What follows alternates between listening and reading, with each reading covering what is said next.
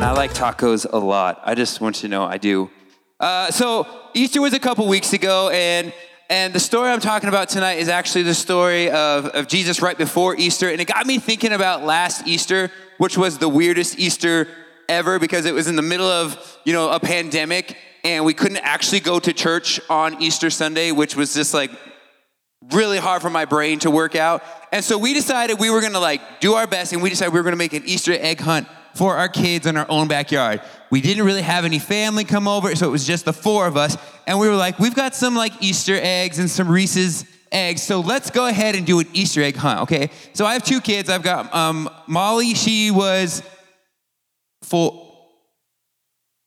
almost 4 at the time. Okay, I had to do the math because it was a year and a few months. So she was almost 4 at the time. And then Wallace was older than that, 6-ish. I don't know. Their ages. I can tell you how old they are now, but just not a year and 2 months ago. Okay, so we're doing this Easter egg hunt, okay? So this first picture is Julie, where she hid an egg, okay? So I have it circled right there. It's kind of hard to see in the picture. That is one of those white Easter eggs. Don't come at me, but the white Easter eggs, the white chocolate Easter eggs are the best, Reese's ones. And so we put it right there on the little electric, that's not electrical, okay? We didn't tell our kids to go near the electrical things. It's the phone lines and the cable lines and stuff. Put it right there, okay? So our daughter goes looking for it. Next picture. Yeah. So long. So the picture, Julie's literally in the picture, or not in the picture, but she's still sitting right there next to it, okay? We have called our children over there. Next picture.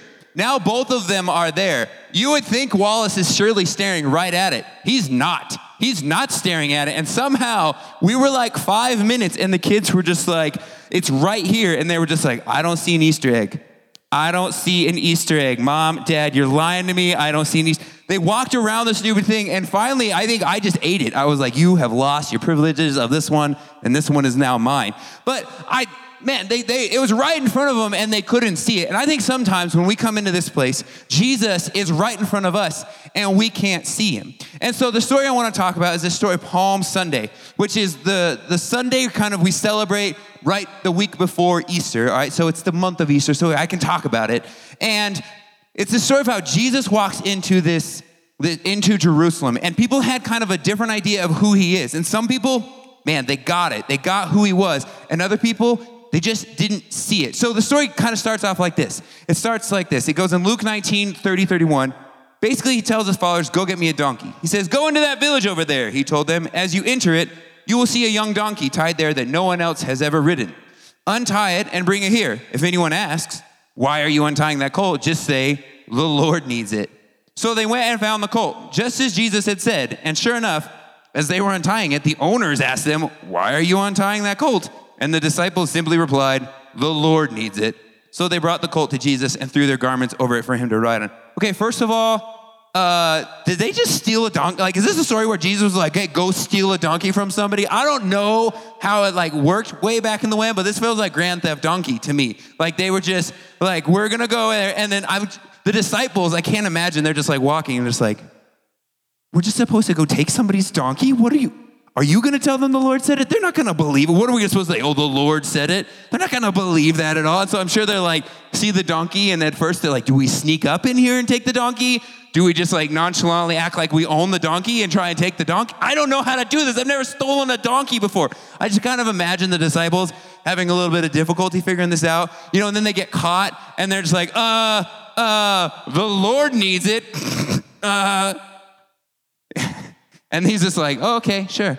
And it's yeah, cool, I'm gonna take this donkey. And they just sort of awkward. That's how I imagine it in my head going. And so they get this donkey.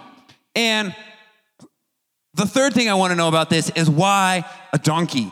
Why did Jesus ask for a donkey? Well, there's actually a little bit of biblical background we need to know about why Jesus chose to ride a donkey into Jerusalem. And back in the day, every Jewish person would have understood why he rode a donkey because of this one verse in the Old Testament. So Jesus, where we read about Jesus was in the New Testament. 400 years before that was where the last book of the Old Testament was written, and the Old Testament was written. So there's a story or a verse in the book of Zechariah, which was a long time ago. It says this: Rejoice, O people of Zion, which is a kind of a fancy word for people of Israel, Jewish people at that time. Shout in triumph, O people of Jerusalem. There you go, it explains it itself. Look, your king is coming to you. He is righteous and victorious, yet he is humble, riding on a donkey, riding on a donkey's colt. Okay, so we see this verse, and it was written a long, long time ago. But every Jewish person had known this scripture, and this is a scripture that was talking about the Messiah, which was their Savior. And they kind of had this idea of what the Savior was going to look like. So they had this idea. And so when he comes in on a donkey, all of them understood what it meant. But back in the day, kings would enter into a city two different ways. One, they would enter into a city on a horse, a war horse, which meant they were coming in to take siege. They were coming in planning on battling. They meant business. Or a king would come into a town on a donkey.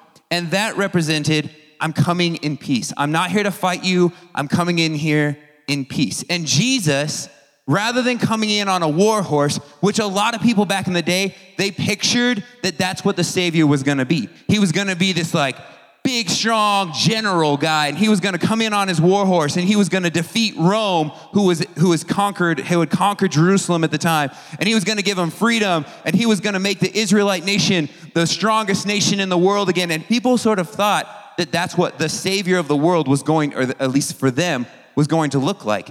But Jesus didn't come on a war horse. He came in peace.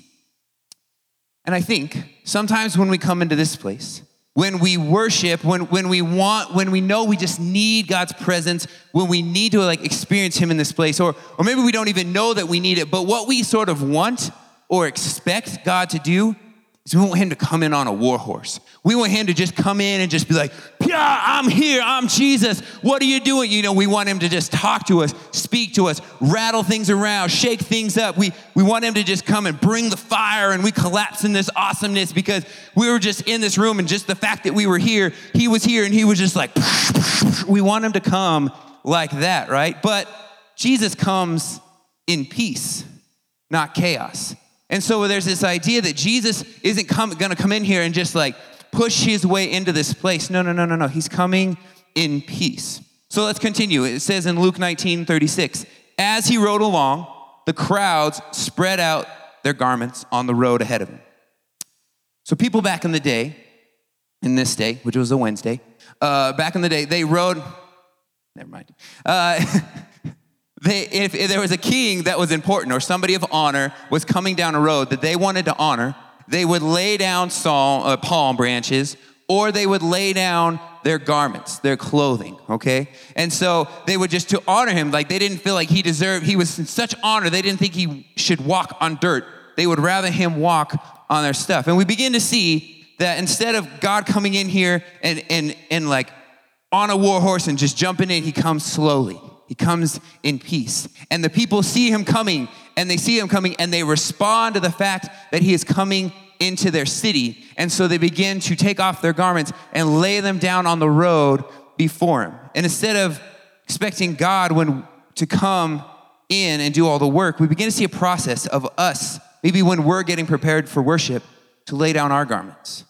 We know that Jesus is going to come in, but he's not going to be a bully about it. He's not going to be this war horse general about it. He's going to come in peace, not chaos. So now we're going, okay, he's coming. Well, I want to honor him, so I need to begin to lay things down. Well, what could our garments be? Maybe it's just we need to lay down the stress we're dealing with. We've got a lot going on at school. Stuff's crazy at home. I don't know what is going on in your life, but we understand that you carry real stress in your life. But maybe for worship, you need to lay that stress down before Jesus. Maybe it's worry.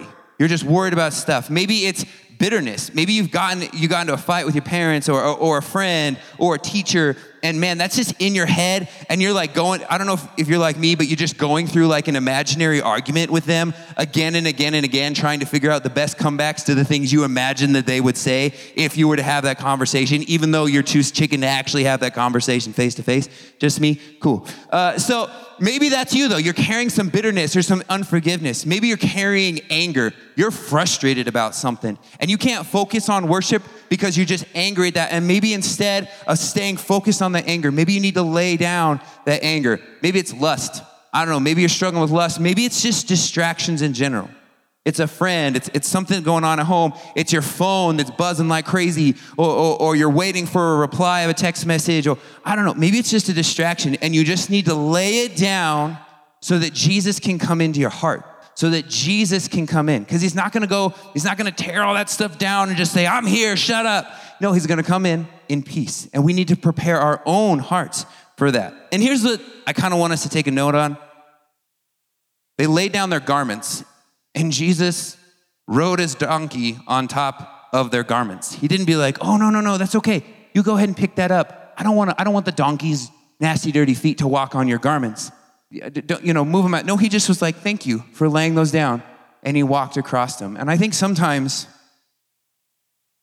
when we want to hand something to God, we think that it's going to be this like, God, I give you this bitterness, and we want him to like take it, and we want him to just be like, oh, okay, like let's take this. And I think sometimes it's better for us to understand that Jesus is like, he puts it on the floor and he walks across it.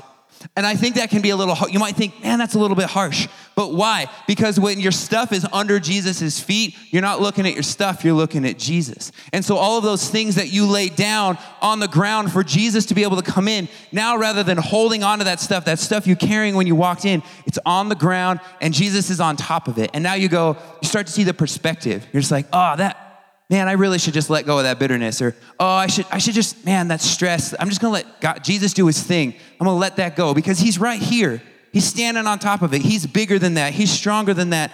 It gives you a perspective. And all of a sudden you see your problems as beneath the Savior that wants to do a work in you. And that changes your heart, and that can change your attitude during worship. So don't focus on the garment that you brought into this place. Focus on Jesus. Let's continue in this verse. It says, when he reached the place where the road started down the Mount of Olives, all of his followers began to shout and sing as they walked along, praising God for all the wonderful miracles they had seen. So the people they see Jesus coming on a donkey, and they see he's coming in peace. Okay, he's not coming to fight, he's coming in peace.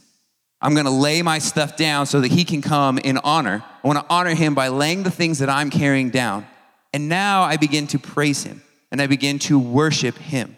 Something interesting in what they're saying, there's actually specific words that they're saying as Jesus is coming in. In Matthew 21, it says this, Hosanna to the Son of David. Blessed is he who comes in the name of the Lord. Hosanna in the highest. First, Son of David was a direct statement that Jesus wasn't just a dude, but he was the Son of God. Son of David was another name for the Messiah. So these people were declaring Jesus as who he is. And in worship, we need to declare, we're not just singing to some guy. We're not just singing to some God. We are singing to Jesus. We are singing to God, the one true God, the Alpha, the Omega, the beginning and the end, the Almighty, the Savior of the world, the one who died on the cross for your sins. That's who you are worshiping. And so when we sing these songs, we have to understand and not just sing the words, but in our minds go, who am I singing to? I am singing to the God, to Jesus, the Messiah, just like these people were declaring. So first they declare him Son of David, but then also the word Hosanna. This is sort of this fancy, we use it now in like songs to sound pretty and poetic, but it just means simply save us. That's what Hosanna means, is save us.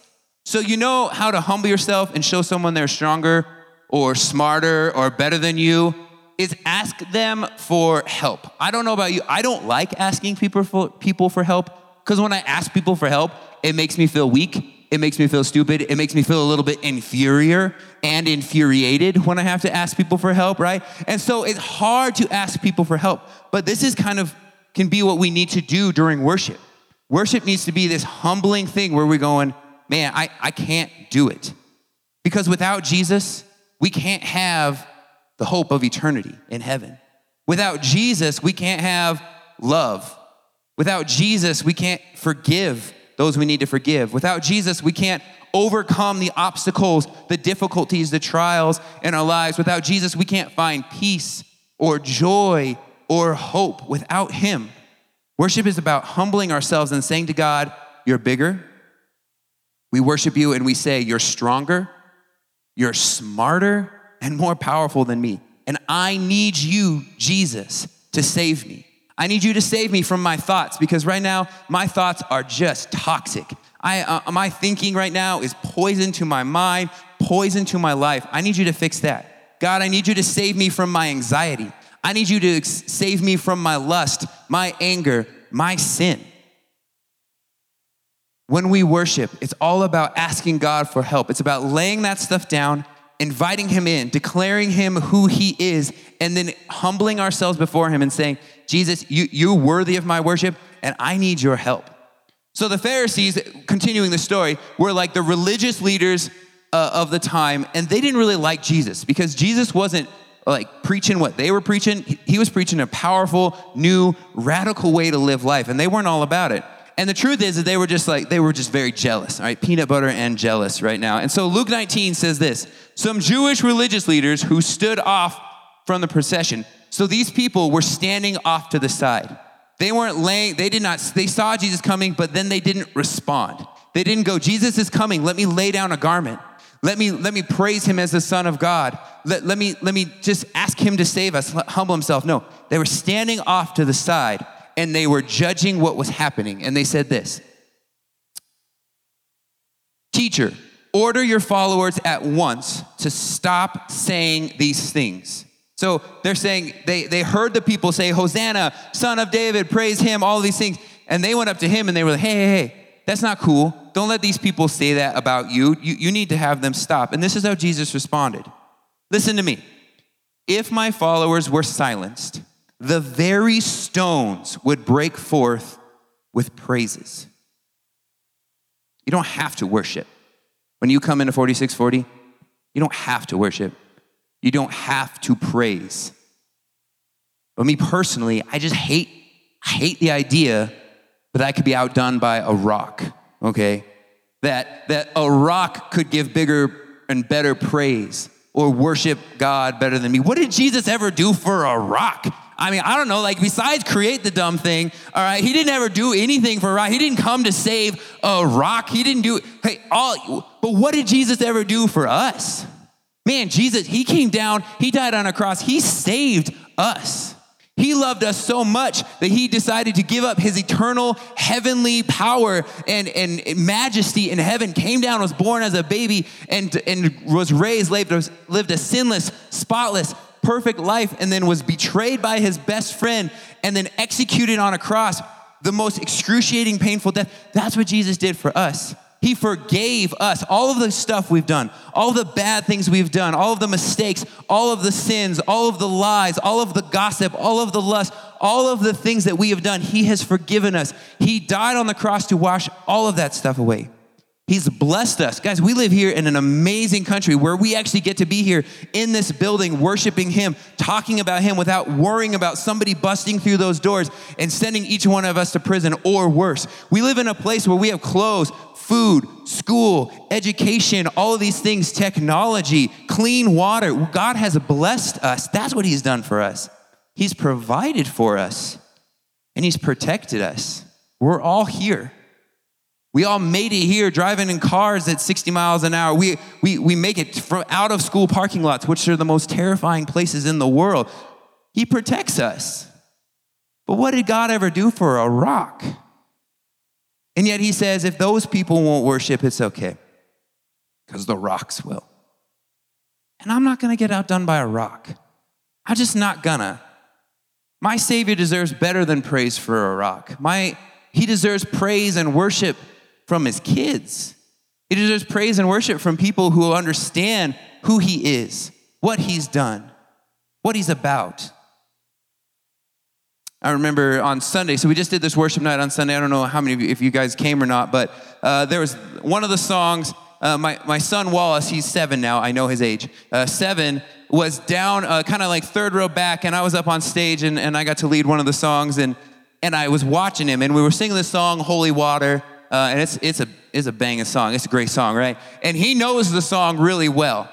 And I look down, and I can see him because he's right in front of me, and we're singing the chorus of Holy Water, and it goes, your forgiveness is like sweet, sweet honey on my lips. And I look down, And my son, all right, 7 years old, eyes closed, he's shouting it, he's got his fist, he's like, your forgiveness, all right? And he's just going after it. And let me tell you, all right, as a worship pastor, as that being my son, looking down at that, man, the joy I felt from just watching my son, and he wasn't worshiping me. He was not singing to me. He didn't even know I was watching him. He was worshiping and singing to his Father. But the joy that I felt in my heart, being the guy watching that happen, not even being the guy that it was to. And I just asked myself, man, how did God feel watching him? And I have to say, and I've got to believe that God felt a lot better watching Wallace sing his heart out to him on Sunday night than he feels watching a rock sing out to him. I got to imagine that he felt a joy inside of him, how proud God felt of Wallace at that moment, because he was just unashamed. He was standing right next to his little buddy. If he had any excuse to not do anything that night, it was because he didn't want to be embarrassed in front of his friend right there. But he said, no, I'm going to worship God right now in this place. And the way God felt, I'm sure, was 1,000 times better than I felt. But I'm sitting up there on stage just like crying my eyes out because I see him doing that. And it's just this beautiful thing, guys. God deserves it. He deserves our worship. He wants our worship. He does. But he doesn't need it. It's what we need, though. It's what we were created for. It's what we were created to do. And it's what brings us life. And it's what brings us peace. And it's what brings us healing and victory and worth. The truth is, guys, is we find worth in what we worship.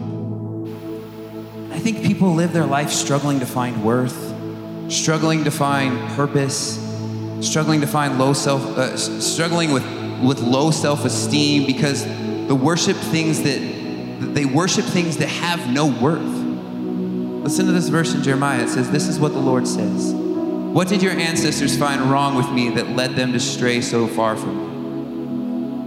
They worshiped worthless idols, only to become worthless themselves. Maybe there's something in our life that we're worshiping ahead of Him, more than Him, worshiping first. Worship is simply giving something attention, giving something focus, investing your time into that thing, loving that thing, adoring that thing, spending time for that thing or that person, whatever it might be. There might be something in your life right now that you're worshiping ahead of Him, and you're wondering why you're just struggling in life, not feeling like you're amounting to much, not feeling a purpose, a worth, a love, a passion. And He's saying, because what you're worshiping is worthless, and it can't give you any worth in return.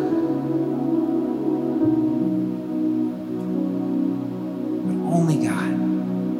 When we worship Him, He is the giver of all things, the supplier of all things, the provider of all things. He comes in peace and He brings peace. He brings joy.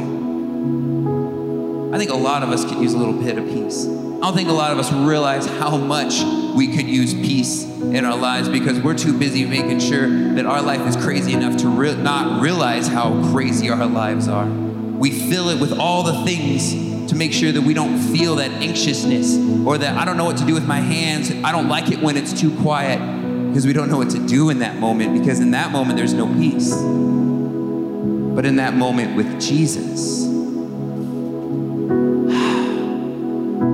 peace. Psalms 89:15 says, happy are those who hear the joyful call to worship. I don't know about you, but I want to be happy. There's a lot of times in my life where I just go, man, I don't know if I'm happy. Like I'm going through life, I'm doing the things, I'm living life, but I'm not sure if I'm really happy right now. And Jesus simply says, happy are those who hear the joyful call to worship. So what I want us to do, and we went a little bit quicker, and I wanted to do this message first so that I gave us some time to respond in this moment and respond in worship. So what we're going to do here in just a minute is we're going to stand up and we're going to come forward into worship. And I just want you to think about that. Jesus wants to come into this place, but he's going to come into peace. He's going to come in peace. We know that he's coming. And so then we go, okay, what do I need to lay down? And yes, maybe it's something difficult. Maybe it's something that's just been wrapping around your brain. Maybe it's something that's really hard to let go, but you need to lay it down in front of him. And maybe, yes, he'll pick it up and he's gonna hug you and love on you, and Jesus is gonna wanna deal with that thing, or maybe he's just gonna walk on top of it and say, I'm bigger than that. We don't even have to worry about that. I'm here. And we're gonna come forward, we're gonna lay that stuff down, and then we're gonna worship him. We're gonna declare who he is, that he is Jesus. We're not gonna sing these songs like we're just singing a song on the radio. No, we're singing songs to God, the creator of the universe. That's who we're singing to. And we're gonna sing in a way that says, I need you to save me, and also thank you for saving me. And we're not gonna be like the Pharisees who were standing back, who saw Jesus come and simply judged and simply said, no, don't do that. You're gonna look foolish in this moment. Oh, no, don't say that. That's just make believe. Or no, don't say that. You're not feeling it right now. We're not gonna be those people who are standing, no, we're gonna say no, because if I don't, then the rocks will, and I'm not gonna be okay with that. And I wanna experience God. I wanna experience Jesus in an exciting way. I want to be happy. And so I'm hearing the call right now, and I'm hearing that call to worship, and I'm gonna respond. Pastor Dan said this on Sunday night. He just said, there's a verse in Psalms that says, great is the Lord and greatly is he to be praised. Meaning, he's great, so he deserves to be praised, and that's it. And I think some of us in this room are searching for a reason to praise him. And we're looking inside of ourselves. We're looking at circumstances. We're looking at outcomes. We're looking at problems. We're looking at our history. And sometimes we come up short. As crazy as it sounds, sometimes it's not. We come up short. And in these moments we have a choice. Do I worship? Do I not worship because he hasn't done anything great for me lately? Or do I choose to simply continue to worship him because he is great? Because he is who he says he is. Because although my story is not good yet, I know that he is faithful, and his promise is that he's not done yet. So therefore, I will praise him for what he's not even done yet, because I know he will do it. But even more than that, sometimes our worship needs to just be about worshiping him because of who he is, not of what he has done, is doing, or will do. Because then it becomes about us. And worship should never be about us. Worship should be about him. Father God, we worship you, we praise you, we lift you up because, God, you are good, you are great, and you are worthy to be praised. God, I pray in this moment, but God, not just how we interact and we act in this moment, but God, how we live our lives in the quiet moments, in the moments where we're not in this building, but God, we would still live a life of worship, wanting to live a life that brings honor, glory, and praise to you and your name. We love you, and I pray that you would be with us as we go out from this place. In Jesus' name, amen. Thanks for listening to the 4640 Student Center podcast.